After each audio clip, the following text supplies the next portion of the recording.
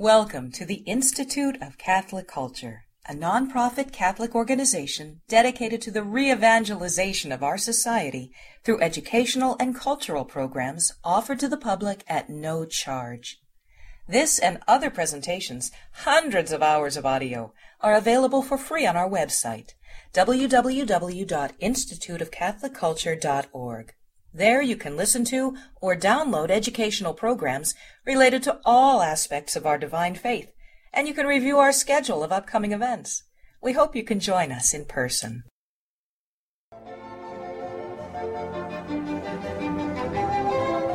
Good evening. If you could please stand, we'll begin in prayer, Father Anthony. In the name of the Father, and the Son, and the Holy Spirit, one God, amen. Lord, we thank you for gathering us here this night, and we thank you for opening the doors of your church for us to come learn more about you and how to communicate with you and how to worship you in a way that is pleasing and brings glory to your name. Pray, Lord, that you would open our hearts and our minds to see you tonight and to receive a message from you that you want to hand deliver to each one of us. We ask this in the name of your only begotten Son, our Lord, God, and Savior, Jesus Christ, with the intercessions and the prayers of all your saints. Amen. Amen. Our speaker this evening grew up in Virginia and earned a Bachelor of Science degree in Management Information Systems. Father Anthony has served in youth ministry for many years and now is headmaster of Little Flock Preschool and Good Shepherd Christian Academy. He has served as a priest at St. Mark Coptic Orthodox Church in Fairfax, Virginia since 2001 and has been serving as the leader of St. Timothy and St. Anthony Coptic Church since its inception in April 2012. His sermons to the young adults group at St. Mark's are attended by hundreds locally and globally via the internet. Father Anthony has been married to his wife, Marian, for over 11 years, and they have two children, Michael and Lizzie. Please join me in welcoming Father Anthony Messa. Thank you very much. I love hearing my biography. It gets a little better every time I hear it there. That's good. That's good stuff. So first of all, let me start. First thing I got to do, all right? So I am Coptic Orthodox priest, and I've been Coptic Orthodox my whole life, but I went to Catholic school, all right? And I actually went to Catholic school in this area. I went to Our Lady of Good Counsel, all right, over in Vienna. Then I went to Bishop O'Connell for high school, all right? And then I went to UVA after that. But so I've always felt that I have a lot more in common than we have different, okay? And a lot of times the one big difference, whenever anyone sees me outside, and then especially when I'm with my wife, and they say, "Hello, Father," and they kind of glare at her, and I always say, "Well, Orthodox priest, we get married," okay? But one of the things that I want to say before I start is, as someone who, like I said, I've had great admiration for the Catholic Church, especially from a young age. I think we should all congratulate ourselves and congratulate you guys on Pope Francis, okay? Because, yeah, that's and I'll be honest, I am by nature a cynical person. That's how I am. I'm a cynical person. So at the beginning, new Pope, and I say, okay, well, let's see. Like, let's hold out the applause until there's a reason to, and then, you see some stuff, and you're like, okay, first 100 days in office, everyone is kind of on their best behavior. But I'll be honest, the more and more I read about him, like he's been an inspiration for me. Thank you to God for sending us Pope Francis. I just wanted to let you guys know that I'm a fan. Okay, so I know the topic advertised was the Jesus Prayer. And I'm going to speak about the Jesus Prayer in a little bit, but I wanted to take a step back, and I wanted to kind of broaden the topic a little bit and talk about more about an Orthodox view of prayer, all right, of which the Jesus Prayer is part, but it's I feel like it would be incomplete to talk about that one aspect without the whole picture. So I want to broaden the topic a little bit, and I want to start you off with a story. It's a true story of which I know the participants in this story. True story about a group of missionaries in Africa. And they were serving in a very dangerous country at a time when there was like a civil war in the country. So it wasn't an easy place to be, but they really, they served God faithfully, and they were new to the country, and they would have, events at the church. Every Sunday they would invite people to come and visit the church and things like that. And people would, kind of be roaming around, and they were always on their guard because they knew it was a dangerous place and thieves and hooligans and things like that. But by the same token, it's hard to be on guard and be at church at the same time. okay, because we have to be welcoming. So anyway, so they're there in their country, and they're opening the doors, and they're inviting people. And I guess some of the people they invited, when they were looking through the church, they saw some valuables over wherever it might be.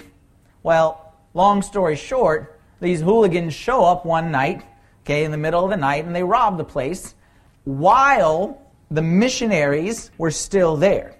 And then when they saw the missionaries, they tied them up, all right, and they had, their weapons, and they tied them up and kind of left them tied, and the tape on their mouth and all this kind of stuff. And they just kind of left them there, and they ran off with all the stuff. Eventually, the missionaries were able to get themselves free, whatever way they were able to get themselves free, and then they called the police. And then they kind of told the police what had happened, and the police were on their way, and when the police arrived, the police said, "Are these the 4 guys?" So they said, "Yeah, those are the guys." And the police said, "Okay, well, we were just on our way, and we saw them running around screaming for help." So the police said, we didn't know what was wrong. Maybe they were drinking or what's going on. But so basically they confessed their sins. They were just kind of running around. And they kept saying that just tell the horsemen to leave us alone. Just tell the horsemen to leave us alone. So there was no horsemen around, so they were kind of confused. Anyway, get all the stuff back, return it. Everyone is safe and sound. Fast forward probably 3 days, 4 days, 5 days, somewhere around that time frame. Someone else hears this story. Like they go back to their home country and they share this story. And as they're sharing this story, a lady says, "Wait a minute, when did that happen?" And they tell her on this day at this time. And then she looks at her 3 friends and they said, "What time was that again?" And they confirmed the time. And it was at that time that that lady somehow felt a calling or something, a pulling from God to pray for those missionaries. And she called up 3 of her friends, and they prayed together at that time for those missionaries. Who were the horsemen who were chasing the bandits? Was the prayers that were being offered in whatever country, city, far away. What we want to talk about tonight is we want to talk about prayer. And I don't want to talk about saying prayers. I want to talk about praying. I don't want to talk about attending prayers. I don't want to talk about reading books about prayer. I want to talk about prayer meetings. I want to talk about prayer. Prayer in its truest sense. Like I said, we in the Orthodox Church, we pride ourselves more than anyone else on we don't change. On we are the same yesterday, today, and forever. And that what we were from the first century, we are today. And that's what we always are saying. And for the most part, that's true in theory. But there's one glaring area, in my personal opinion, where the church of the first century, look in the book of Acts, from Acts 2 till the end, that first century church, those first 3 centuries, that golden era of Christianity, one glaring area where we today are different than them. And that one area, without a shadow of a doubt, is prayer. If you look at the way they were in the first century, the way their life of prayer was. Like I said, today we preach about it more. Today we have more books about it. Today you can hear more sermons about it. You can attend more meetings that discuss it. But what we lack today is true prayer. The kind of prayer that really works miracles, like I said with my friends over there in Africa. If I were to take just a quick survey, just a show of hands survey, how many people, raise your hand, if you say that your prayer life could use a boost? Yeah, okay, everyone's got their hands up. Some people have 2 hands up. Okay, that's good. Okay. Everyone had their hands up. Because prayer is one of those things that we all know here, but somehow it doesn't always translate here. Like, I'm the first one. You come talk to me, you tell me your problem. I say, did you pray about that? And I can tell you all the reasons why you should pray. And I can bring my little kid, my 5-year-old kid, and she'll tell you, no, you need to pray about that, and pray about that. And we all know it. But why is it, at least for me, let me tell you about me, and you tell me if you're any different. For me, prayer is the hardest thing in the whole wide world. Tell me, read the Bible, I can read the Bible. Tell me, do service, I can do service. Tell me, go on a mission trip, I go on a mission trip. Do things in church, like attend church services all day, all night. Somehow, doing is a lot easier than praying. And I think it goes back to what Deacon Sabatino was saying. I think the TV is definitely one of the things that our attention spans are so low these days that I'll tell you how I pray. I'll tell you how my normal prayers start off and how they finish up. I remember there was this one time I was particularly motivated about prayer. And I really wanted to pray. And I heard this sermon. This is back before I was married, before I was a priest. I heard this sermon about prayer, and I was just inspired. And I was young, and I was single, and I had no responsibilities, and I didn't care about anything. And I was like, you know what? I'm going to pray. And I heard about people praying all night. I'm going to pray all night. I didn't know what that meant, but I'm going to pray all night. And I said, you know what? I'm going to pray, and I'm going to just pray. And I'm going to pray, and I'm going to pray, and I'm going to pray. So I get myself ready, and I stand up, and I start my prayers, and I'm firing away on prayers, and I'm praying for this, and I'm praying for that. And then after a while, look at my watch, 12 minutes. Okay. And I'm praying, and I'm praying, and I'm praying for anything I can think of. Anything I can think of. And after a while, you're like, look at the little birdie. Because our attention spans don't allow us to really pray the way we know we ought to pray. What the church needs today, what the church lacks today, is not money, is not buildings, is not better sermons, is not nicer refreshments outside. The reason, if our churches are weak, the reason they are weak is because of the lack of prayer.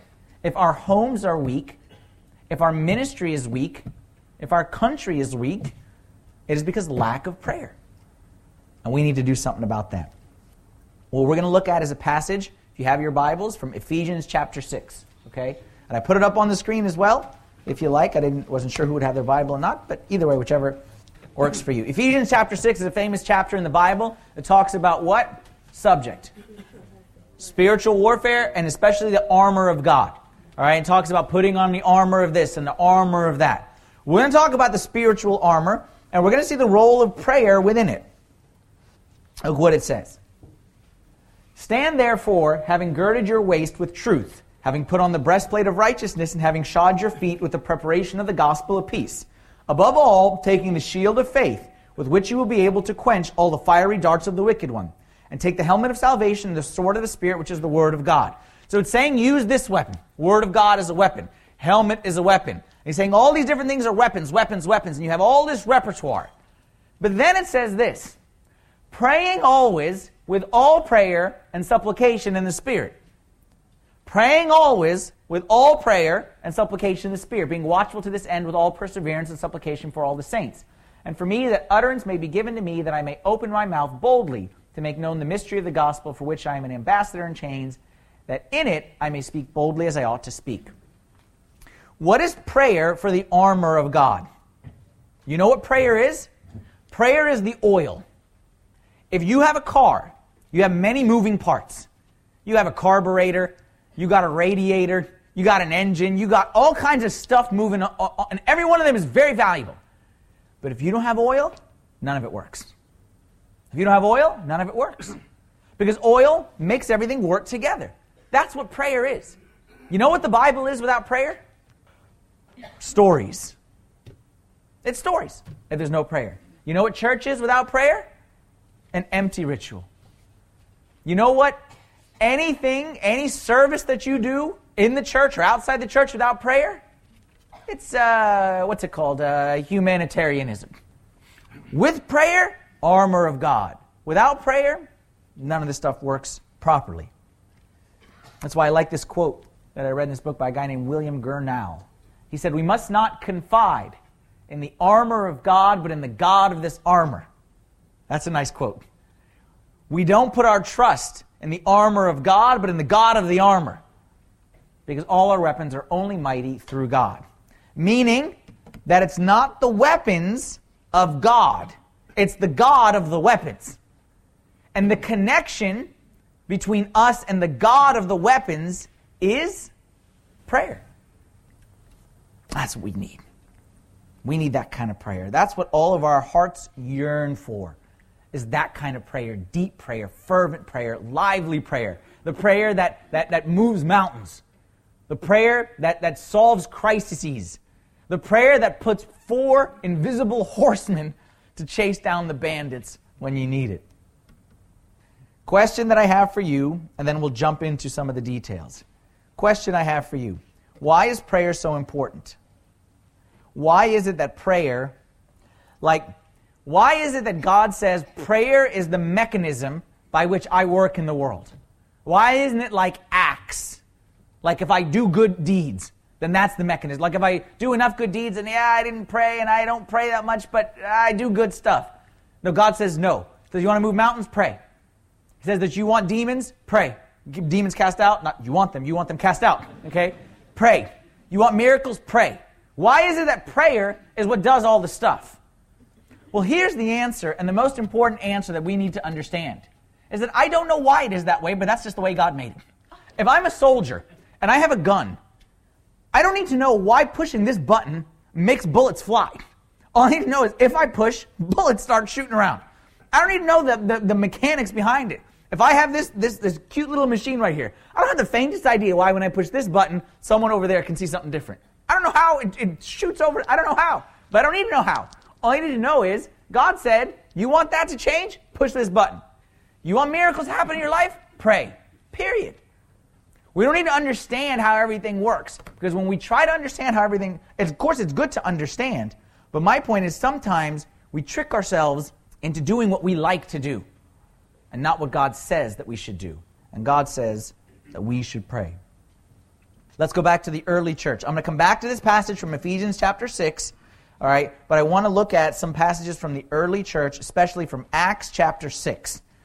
Acts chapter 6 is the story of when the deacons were chosen back in the early church. And again, I got it up on the screen for you in case you don't have your Bible handy.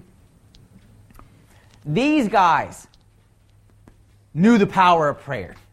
These guys knew the importance of prayer and the priority of prayer in their lives. Look what happens here. Acts chapter 6, verse 1. Now in those days, when the number of the disciples was multiplying, there arose a complaint against the Hebrews by the Hellenists, because their wives were neglected in the daily distribution. Then the 12 summoned the multitude of the disciples and said, it is not desirable that we should leave the word of God and serve tables. They were kind of distracted with so many different things that were going on. And they said, you know what? We can't be distracted from our primary purpose and our primary mission. Okay, what's the primary mission? Therefore, brethren, seek out from among you 7 men of good reputation, full of the Holy Spirit and of wisdom, whom we may appoint over this business, but we will give ourselves continually to prayer and to the ministry of the word. They said that we can't do this. We need to be praying. Now, wait a minute. Hold on. Let's time out one second. I've served on several mission trips to Africa. All right? And every time we go on a mission trip to Africa, we always divide into teams. All right? And then maybe there's some team that's doing manual labor, some team that will like be the cooking team. You know, we kind of mix it up every day. And then there's always, sometimes, like a prayer team. Anytime it is the day of manual labor, where we're going to do manual labor, all of a sudden we have many volunteers for the prayer team. Yeah. You guys go, I'm going to be the prayer warrior. Everyone wants to be a prayer warrior. Is that what the disciples are doing right here? Like, okay, we need to clean the tables. Oh, yeah, I'll be praying for you. Is that what they were doing? Because it seems like that's what they were doing. But that isn't what they were doing. They knew the importance of prayer. And they knew that the mission that they had would never be accomplished unless prayer was central. Not something on the periphery. Not we do and then we pray when we get a chance. It's we pray and we do whenever we get a chance. See how that works? And that's why they said, look, we need to take care of all this other stuff so we can give ourselves continually to prayer and the ministry of the word. Where did they learn this lesson from? They learned the lesson from Christ himself. Luke chapter 22, at the very end of his life, when Jesus was speaking with St. Peter. And he says, Lord said, Simon, Simon, indeed Satan has asked for you, that he may sift you as wheat. Satan has asked for you. Satan is coming after you. Watch out, he's coming after you. But don't worry, why? But I have prayed for you. I have prayed for you, that your faith should not fail when you have returned to me, strengthen your brethren. Satan is coming, trying to take you down. He knows you have a big mission. What's the solution? Prayer. Prayer is the solution. Not run, not read, not retreats, not meetings. No. Prayer. Prayer is the solution. Now what I want to talk about, if we agree on the importance of prayer, I feel like, the expression failing to plan equals planning to fail. Right? Okay, failing to plan equals planning to fail. Because if you aim for nothing, you will hit it every time. Someone who says, okay, let's leave prayer aside right now, okay? Let's say I want to get in shape. I say, you know what? I need to knock a few pounds off of here. So I say, you know what? My goal is I'm going to be more healthy. And I write it down. Be more healthy. Likelihood of success. 0, okay? You know why? Because 100% of the people in this room are trying to be more healthy. And I've been trying to be more healthy for the past 10 years of my life. And every year the scale says I am more healthy in the wrong way. Be more healthy is the same as I need to pray more. I need to spend more time praying. And that's unfortunately what many of us do. We hear a sermon about prayer and we say, you know what? I need to pray more. We hear a sermon about like that story I said about the people and the missionaries. We say, you know what? I should pray more. One of the beautiful things about the Orthodox Church, some churches are very good at form. Some churches are very good at spirit. Orthodoxy has always held a good balance between the two, meaning that form without spirit is vain repetition. Spirit without form, it's self-focused, not God-focused. We need, like Jesus said in Matthew 23:23, these you ought to have done without leaving the others undone. We need to have a balance. We need the form, we also need the spirit. And that's why what I say is we don't need more prayers in this world. What we need is a life of prayer. The last thing I want is you to hear what I say and you to go home and say, you know what? I need to pray before I eat. I need to pray in the morning. I need to pray at night. That's good. I'm not saying that's bad. But what I'm saying is the goal is not an activity. The goal is a life. Again, that's the Orthodox concept. It's not say a prayer, it's live a life of prayer. It's not attend prayers, it's be praying without ceasing. And that's what we want to talk about right now, is how do we not do more prayers, but have a life of prayer. 3 kind of pillars, okay, that the church teaches us to make sure that we are balanced between our form and our spirit and make sure that we have a plan for a life of prayer. And it's going to be based, we're going to look at that passage from Ephesians chapter 6 to kind of get some biblical basis for it. First component of a life of prayer is a consistent, disciplined prayer. Consistent, these are 3 aspects that you need to have. The first pillar is we should need to have consistent, disciplined prayer. St. Paul said in that passage in Ephesians chapter 6, he said, praying always with all prayer and supplication in the Spirit. How is it possible to pray always? Like, you ever think about that? Is it really possible? Like St. Paul says, pray without ceasing. Like, is that possible? Praying always? Or is that just one of those, like, exaggerations that the Bible just kind of, like, throws in there? Yeah, you know, like, be perfect. Pray always. You know what I mean? Like, just kind of threw that one in there. I don't think so. I don't think that there's any exaggeration in the Word of God. Like, the Word of God is not like us. When I say, like, literally this was what happened. But really, it wasn't literal. When the Bible says always, it means always.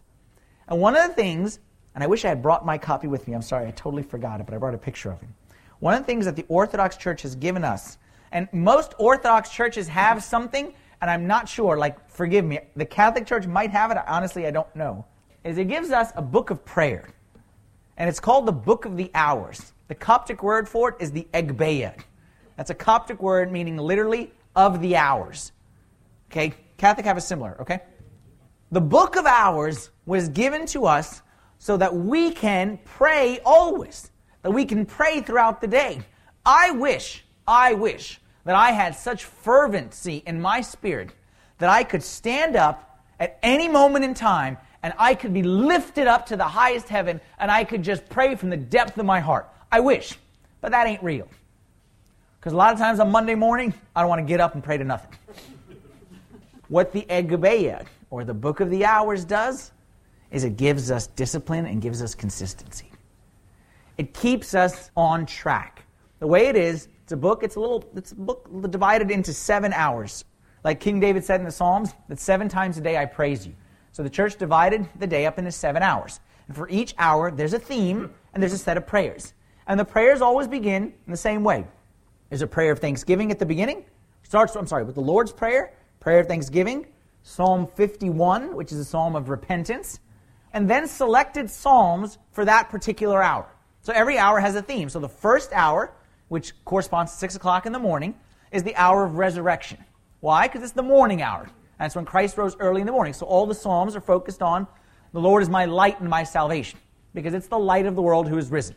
And then there'll be some psalms chosen about that. Third hour, which would be 9 o'clock in the morning, corresponds to the descent of the Holy Spirit, because when the Holy Spirit descended on Pentecost, it's at the third hour. 6th hour, crucifixion. 9th hour, death of our Lord Jesus Christ when he commended the Spirit. 11th hour, came down from the cross. 12th hour, burial. And then we have a midnight hour, which is divided into 3 separate parts, and that is focused on like watchfulness and vigilance. And if you pray all those hours, which I don't want you to think that the vast majority of people don't pray every hour. Like I don't pray every hour of it. All right? But if you were to pray them, then you could be praying all throughout your day. I'll tell you a funny story about that, about praying every hour. When I was a youngster, I wasn't always very close to God. I wasn't always very close to God. I always say I was in church, but the church wasn't in me. You know what I mean? I was kind of there in body, but not much else. And I remember when I kind of had my change in life, it was around my college years, between my 3rd and my 4th year. And I remember discovering this Egbeah, this book of hours. And I remember I heard a sermon about it, and the priest said just something like I just said, that this is how you pray throughout the day. So I remember reading it and being like, oh my goodness, all these people are praying throughout the day? And I'm like, here I am, I'm an idiot, I'm only praying like in the morning and at night. I'm like way behind. So I took that book back to college, and I rearranged my entire schedule to pray every single one of those hours. And I was doing that for a good 2 or 3 months. And then I started to get more involved in church, and I realized nobody else was doing that except me. But honestly, God is my witness. That was the best. That's when they say ignorance is bliss. That was the best. I would rush back from class to say my prayer because I felt like I had to say my prayer. And once you put that expectation that everyone is doing it, it wasn't that hard. Once you put the expectation that nobody is doing it, what the Egbeah does, what the Book of Hours does, I didn't finish telling you. So it's the introduction with the Lord's Prayer, the Thanksgiving, the repentance, some Psalms, a gospel passage, and then some litanies, some prayers, okay, and then, some concluding prayers, and again, focused on that particular hour. What those prayers do is they keep you balanced. Because here's what I discovered in life. Some people, by their nature, are very good at thankful prayers. Thank you, Lord, for this, and thank you, Lord, for that. And they're very thankful, and they can thank God for everything under the sun. Some people are good at repentance prayers. Forgive us, God, we have sinned, God. Does the repentance guy need to be thankful? Yes. Because St. Paul commanded that we give thanks in all situations, all circumstances. Does the thankful guy need to be repentant? Yeah. If they only prayed on our own, without something, my fear is the repentance guy would be repentant every day and he'd be very remorseful, guilty, depressed, miserable person. The thankful guy would always be on cloud 9. He wouldn't be on earth, but he'd always be in cloud 9. The Book of Hours keeps us balanced. It tells us, hey, you're good at thankfulness? Okay, that's good. But you need some repentance. And then you need some supplication. And then you need some intercessory prayer too. It keeps us balanced. Because if we don't have it, some of us are going to run off in this direction, some are going to run off in that direction, and we're all going to be all over the place. Also, what fits into this consistent disciplined prayer is also the liturgy, okay, the Mass. Because when we come and we attend the prayers of the liturgy, we're not just coming to pray for my dog and my cat and my boss and my... Church is saying, okay, that's fine. You have those personal prayers. We'll talk about that in a little bit. But you need to pray for the peace of the world. You need to pray for those in authority over you. Pray for the President of the United States of America. You need to pray for the married couples. To pray for the singles. It keeps us balanced. Okay, you see how that works? What about vain repetition? This is one that if you are from a non-traditional church, a non-liturgical church, Vain repetition. Jesus said, I hate those guys that are vain repetition. Jesus said it. Jesus said it. Does Jesus hate vain repetition? Yes, because he said it. Does Jesus hate repetition? No. No, he hates vain repetition. He didn't say he hates repetition. He said he hates vain repetition. And I hate vain repetition too. And you should hate it as well. But there's something between no repetition and vain repetition. There's spirit-filled repetition. See how that works? And that's what I always say. This is very important. Because in both of our traditions, in your tradition and in my tradition, remember how I said there's the form and then there's the spirit. The form, if you get too close to this side, you become legalistic, you become Pharisee, and you become not good. And there is a tendency, we as human beings, we like tangible things. So sometimes we inch over too much to this side, don't we? We inch over to this side. And we say, okay, well, I said my prayers. Okay, but did you pray? I'll never forget one time, I gave a sermon on this in church. One time God convicted me of this point, and he told me, you say many prayers, but I don't remember the last time you actually prayed. He said, you say many prayers. God, I lead people in prayer. Like, I lead prayers. He said, that's great, but you didn't pray. Vain repetition, God hates it. You should hate it as well. But repetition isn't bad. And what keeps the repetition from becoming vain is when we realize that the consistent prayer is a tool, it is not a cage. The church doesn't say, you have to pray this, and you have to pray this, and you have to pray this, and don't step outside this little box. The church says, look, here's a toolkit, here's a toolbox, and in it there's all kinds of good stuff. Use this, and then use that, and then sometimes you may use a couple of these. Sometimes you may be lifted up in the Spirit, and you may read just that introduction, and then you may continue and continue and continue and continue. Don't be tied down to the tool. It's just a tool. Don't be tied to the armor. Be tied to the God of the armor. For example, sometimes the God of the armor will tell you as you're standing praying, he says, shut that prayer book. Shut the prayer book. Shut that prayer book. You know why? Because if you bring your gift to the altar, and your brother has something against you, you shut that prayer book, and you go to your brother and you make reconciliation. We're not tied to the tool. We're tied to the God of the tool. You see how that works? Does that make sense? That's a very important point. All right? Vain repetition, bad. Repetition is not bad. Now the other side. For those who like the spirit but struggle with the form. All right? The form is hard. The form is difficult. There was a bishop in the Coptic Church named Bishop Ioannis, meaning Bishop John. Okay, and he passed away. But he wrote many, many, many good books. And one of the things he wrote about is he said he spoke about prayer. He said the value of prayer is not measured by the degree of comfort one receives from it, but by the amount of toil. What do you think about that? Does that sound about right? I talked about the form without the spirit. The spirit without the form. Well, I don't like to pray the structured prayer because I don't feel it.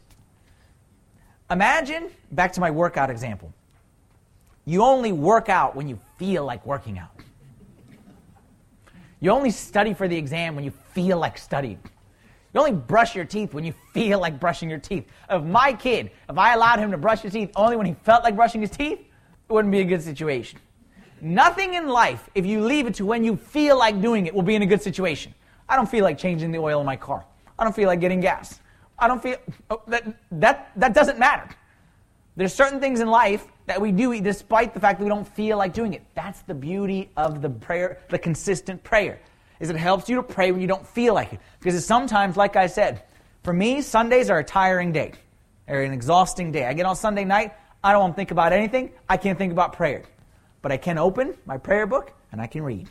And sometimes that's the best prayer I can offer to God. But hey, you know what? That's not the ideal, but it's better than nothing.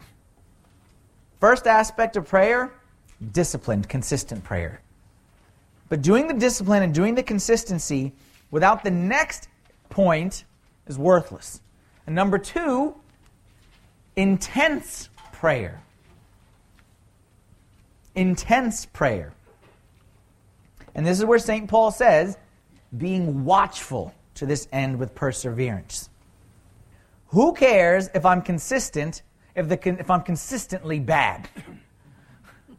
Who cares if I say my entire prayer book 3 times a day, but there's not any ounce of fervor and feeling inside it? Again, we don't want to go to either extreme. We don't want to be married to our emotions and slave to emotions, but we also don't want to divorce ourselves from the emotions. Like God created us as emotional people, so we should, just saying we should love the Lord God with all your heart, soul, mind, strength, time, money, emotions, will. Anything that you got should worship God. And we need our prayers to have a little life in them, have a little fire inside them. If you go into the Word of God, where do you see, give me a visual picture of prayer. Prayer was at its peak, most intense. What picture do you draw? I say garden, okay? I heard garden. You go to the Garden of Gethsemane, and you see Jesus in the Garden of Gethsemane. Did that look like an easy prayer? That's prayer. That's what our prayer, and again, I'm not saying every prayer you pray is going to be sweating blood. If it is, go to your doctor as soon as you can. But my point is, there has to be some intensity in prayer. There has to be some fervor in prayer. There has to be some fighting in prayer, like Jacob wrestling with God in prayer. Again, it may not be every prayer, but there's got to be some of it in there. Because if there's no spirit inside it, then we're whitewashed tombs. And we have beautiful buildings and beautiful prayer books and beautiful, but on the inside, empty. We don't ever want that to be us. Quote here from Elizabeth Elliot. Do you guys know who Elizabeth Elliot is? Okay, she's a great lady whose husband, Jim Elliot was her husband's name? Jim Elliot, yeah. So he was a missionary, and he got killed by the people that he ministered to, if I'm not mistaken. And she was fantastic. After her husband got killed, she continued to stay there and serve the people in the tribe who killed her husband. She was great. Fantastic. She said, this is nice, listen to this. People who ski, I suppose, are people who happen to like skiing, who have the time for skiing, who can afford to ski, and who are good at skiing. Makes sense. Recently, I found that I often treat prayer as though it were a sport like skiing. Something you do if you like it, if you have spare time, something you do if you can't afford the trouble, something you do if you're good at it. But prayer isn't a sport. It's work. Prayer is no game. Prayer is the opposite of leisure. It's something to be engaged in, not indulged in. It's a job you give priority to. It's performing when you have energy left for nothing else. What's that? That's intense prayer. We must remember, as someone over here said, that we are in a spiritual war. We are in a war. And the weapons of this warfare, you got an enemy who's firing all kinds of weapons at you. And you got to retaliate. And our number one weapon is prayer. Like I always think of prayer as darts. Because the enemy's firing fiery darts, I'm going to fire good darts. Some of our prayers are, boom. You know what I mean? Intense prayers. Fiery prayers. And again, you may not always have that energy and that gusto to do it, but there's got to be times that prayer reaches another level. And this is where prayer is like Elizabeth Elliot said, it's a work, it's not a leisure. Change your way of looking at it. So we said first is that we need a disciplined prayer, form, structure, but then we also need intensity in prayer, spirit. And then the third component to prayer is we need strategic prayer. What do I mean by strategic prayer? The first two components, we're talking about how to pray, when to pray. Strategic prayer is talking about what to pray. And we need to make sure that our prayers are in line with the heart of God. Look what St. Paul said, back to that Ephesians 6 passage. He says, and for me, when he's saying praying with all prayer and supplication in the Spirit, and praying for me that utterance may be given to me, that I may open my mouth boldly to make known the mystery of the gospel, for which I am an ambassador in chains, that in it I may speak boldly as I ought to speak. Oftentimes, most of our prayers are focused. I don't want to say they're selfish. Like I'll give you the benefit of the doubt. They're not selfish, but they're self-focused. Meaning, we just kind of pray for our little immediate circle. My job, my kids, my wife, my car, my back, my knees, like my world. We just kind of pray for our own little world. But St. Paul told these people, he's like, look, you people, I love you all. You're the best. You're in Ephesus. But you all need to pray for me where I am. And pray for me strategically. Why? That utterance may be given to me, that God would open a door, that I could speak boldly. The point that he's trying to say right here is we need in our prayers, and this is again where the structured prayer is very good, to get past our own needs and to tie into the needs that God sees. What word was repeated twice here that St. Paul says when you pray, pray for this? Boldly. The word boldly. That's why I bolded it, okay? The early church, true Orthodox Christianity, true apostolic Christianity, and Catholic Christianity, because we say that we're a Catholic church, and you guys say that you're Orthodox and you're so we're the same. All right, so don't be tripped up by that. One holy Catholic apostolic Orthodox church is characterized by bold prayers, by true boldness in prayers, by prayers beyond my world, by prayers beyond my work, my school, my grades, my job, my 401k, beyond that stuff. True prayer, Christian prayer, Christ-like prayer, St. Paul teaching us to pray, is prayer that goes beyond, and it's strategic. It's prayer that walls would be destroyed. It's prayers that demons would be cast out. It's prayer that utterance would be given, that people of God can speak boldly. It's prayer that the gospel would reach the ends of the earth, and that all the power of Satan, which Christ has promised that he gives us authority to trample on serpents and scorpions, every power of the enemy, that we would realize that authority and realize that power. It's much more than, please God, bless my day. It's much more than, please God, don't let me get, the cop who pulled me over, don't let me get a ticket. I said in our prayer book, we take a lot from the Psalms. You know why? Because King David was the best at prayer. You know why? What made him better at prayer than me and you? What did God say about King David? A man after my heart. He said, this is a man after my heart. You want miracles in prayer? I promise you this. And it's not me promising, it's the Word of God that promises. Pray for the stuff that is on the heart of God, and you will find miracles in prayer. Our problem is why we don't realize answers to prayers, because we pray for stuff on our heart, not on God's heart. And I'm not saying don't pray for stuff on your heart. I'm not saying that. Because Jesus said that whatever it is, bring it to me. And St. Peter said, cast all your care upon him, for he cares for you. So I'm not saying that. But I'm saying don't stop at just that. Where's the heart of God? Heart of God is praying for orphans. Heart of God is praying for widows. Heart of God is praying for single moms. Heart of God is praying not just for the victims of terrorism, but for the terrorists themselves. Heart of God is praying for all the wicked people out there. The people who abuse children. People who commit crimes like rape. People who commit crimes like abortion. That's the heart of God. Do we pray for those things? Do we care about those things? Or as long as life is okay, we're good? We live in our own little bubble.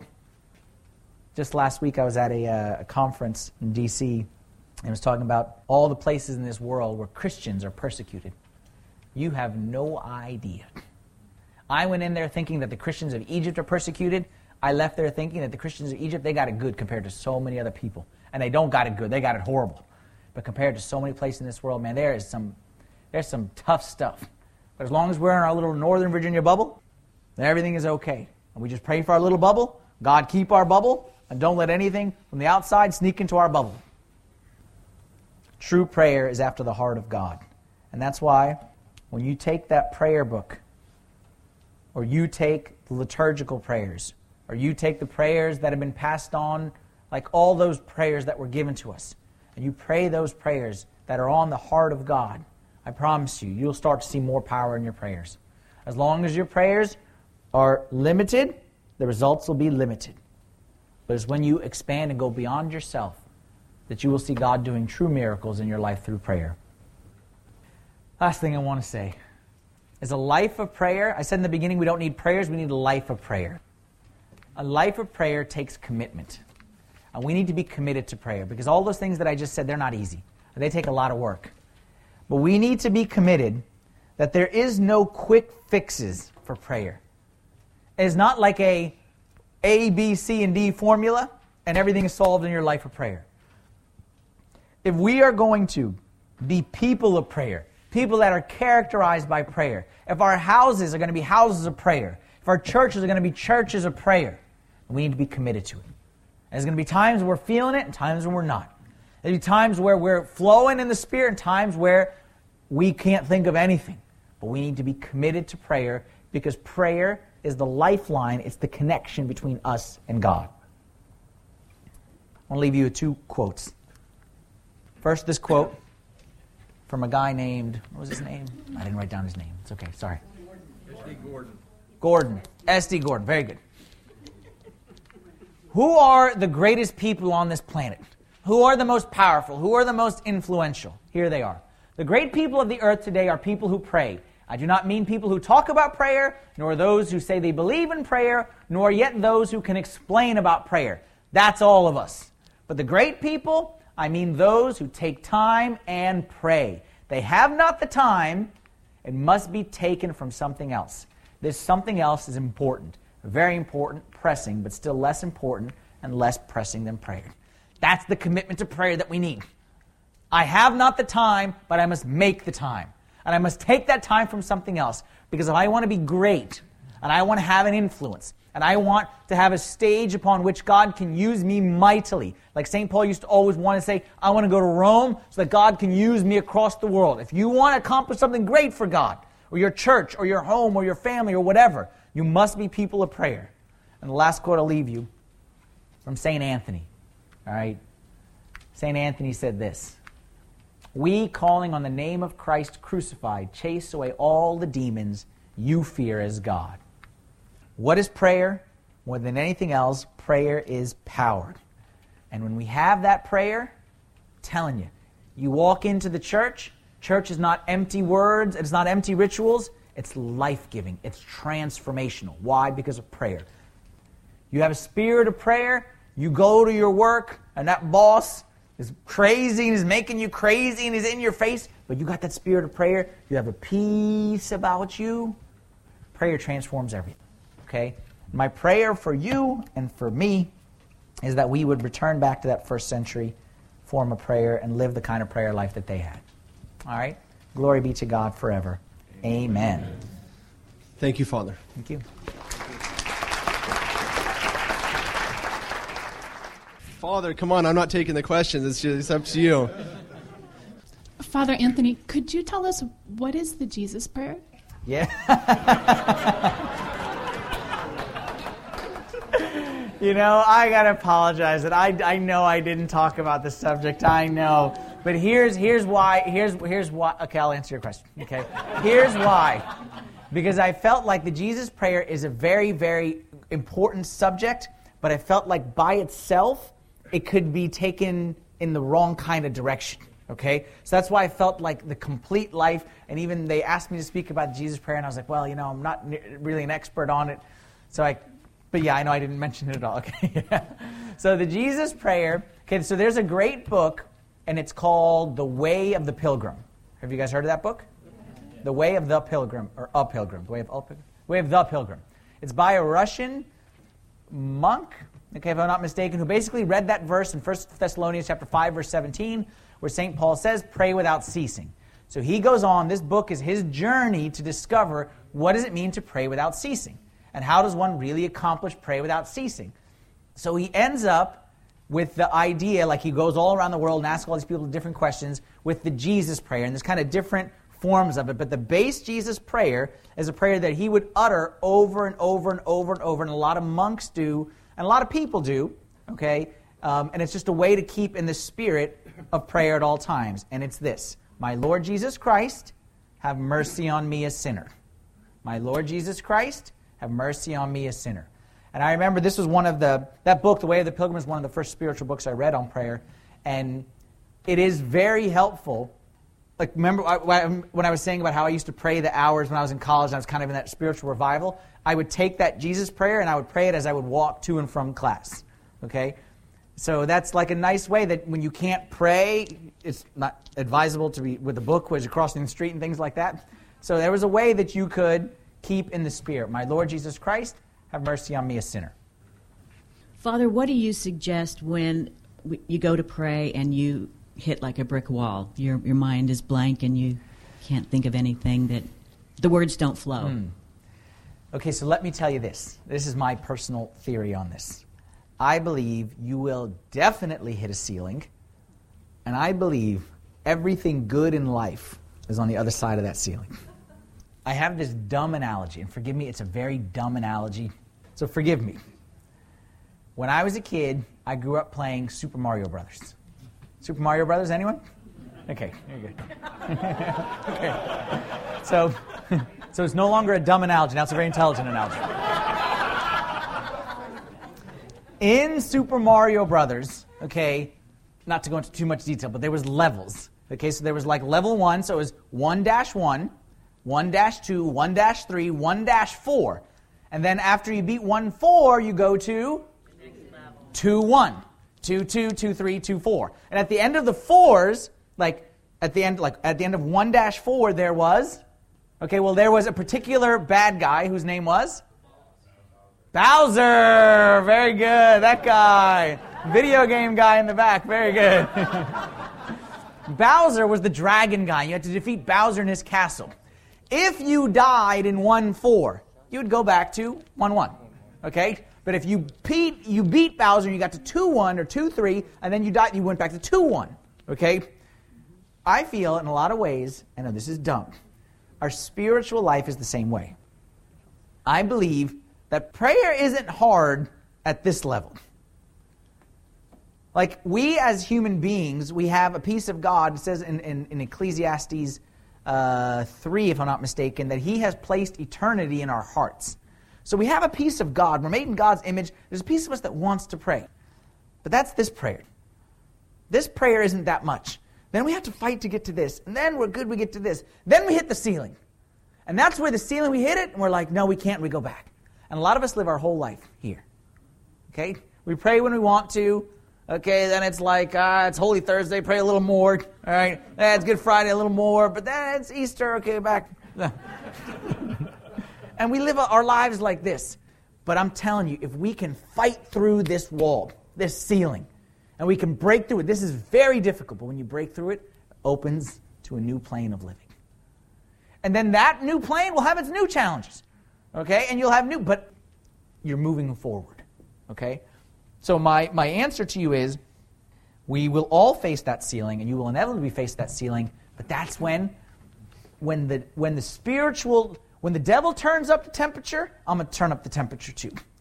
He turns up this, and I'm going to turn up this as well. And once this, and I'm going to, like the enemy gets harder, I'm going to get stronger. So we have to view it that way, that prayer is not supposed to be easy. Think about it. Okay, another example is lifting weights. What do I do when it gets heavy? That's the point. Like, lifting weights when it's easy, I mean, if you only lift it when it's easy, you won't really be accomplishing much. The point of the heavy lifting is that you lift something that you can't lift so you can become stronger so that you can lift it in the future.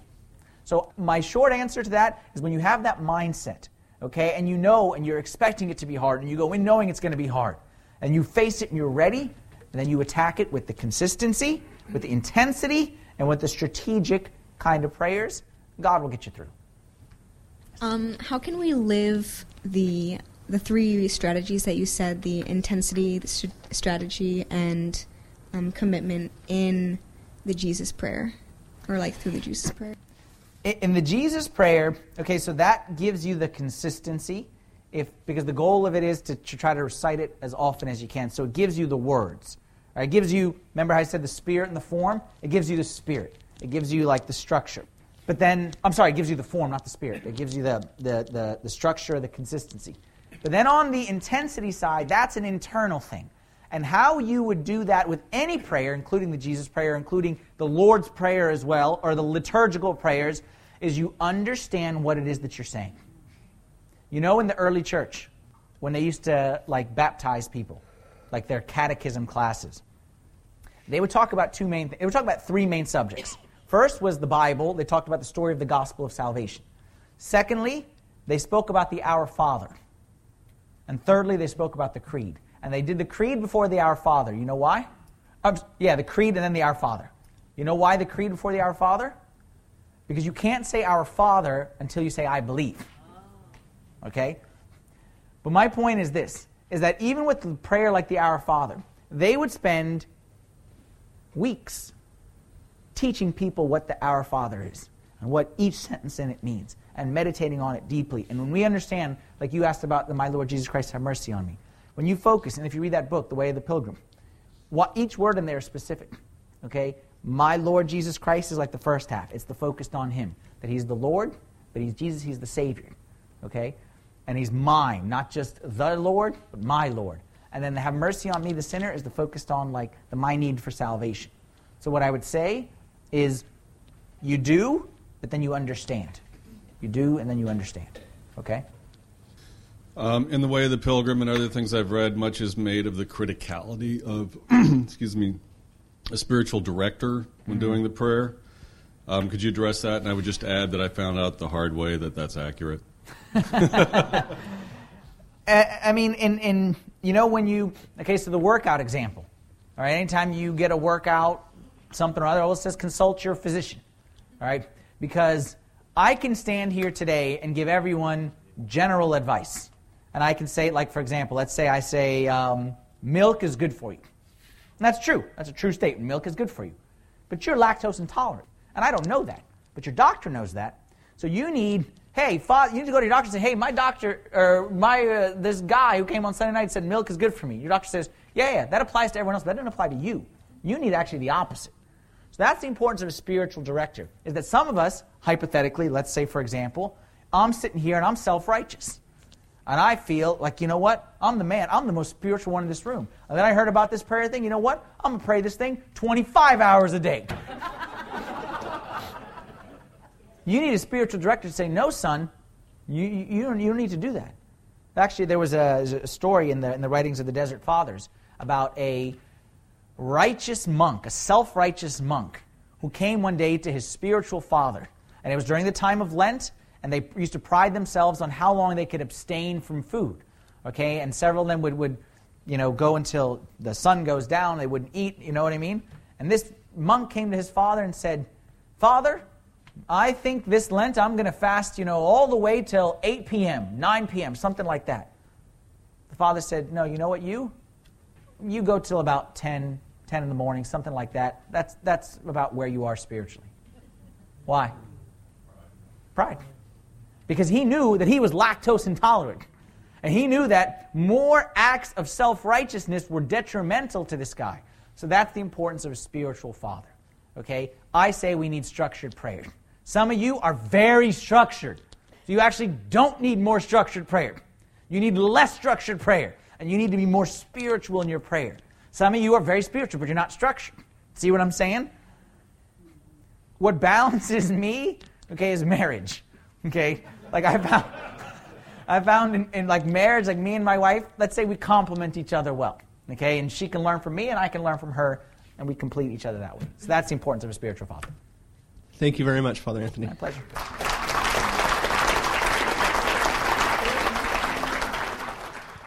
We hope you enjoyed this presentation from the Institute of Catholic Culture. If you'd like to learn more about the mission of the Institute and how you may become a part of this important work, please visit our website at www.instituteofcatholicculture.org or call us at 540-635-7155. And may the glory of Christ Church be ever more manifest upon the earth. St. John the Evangelist, pray for us.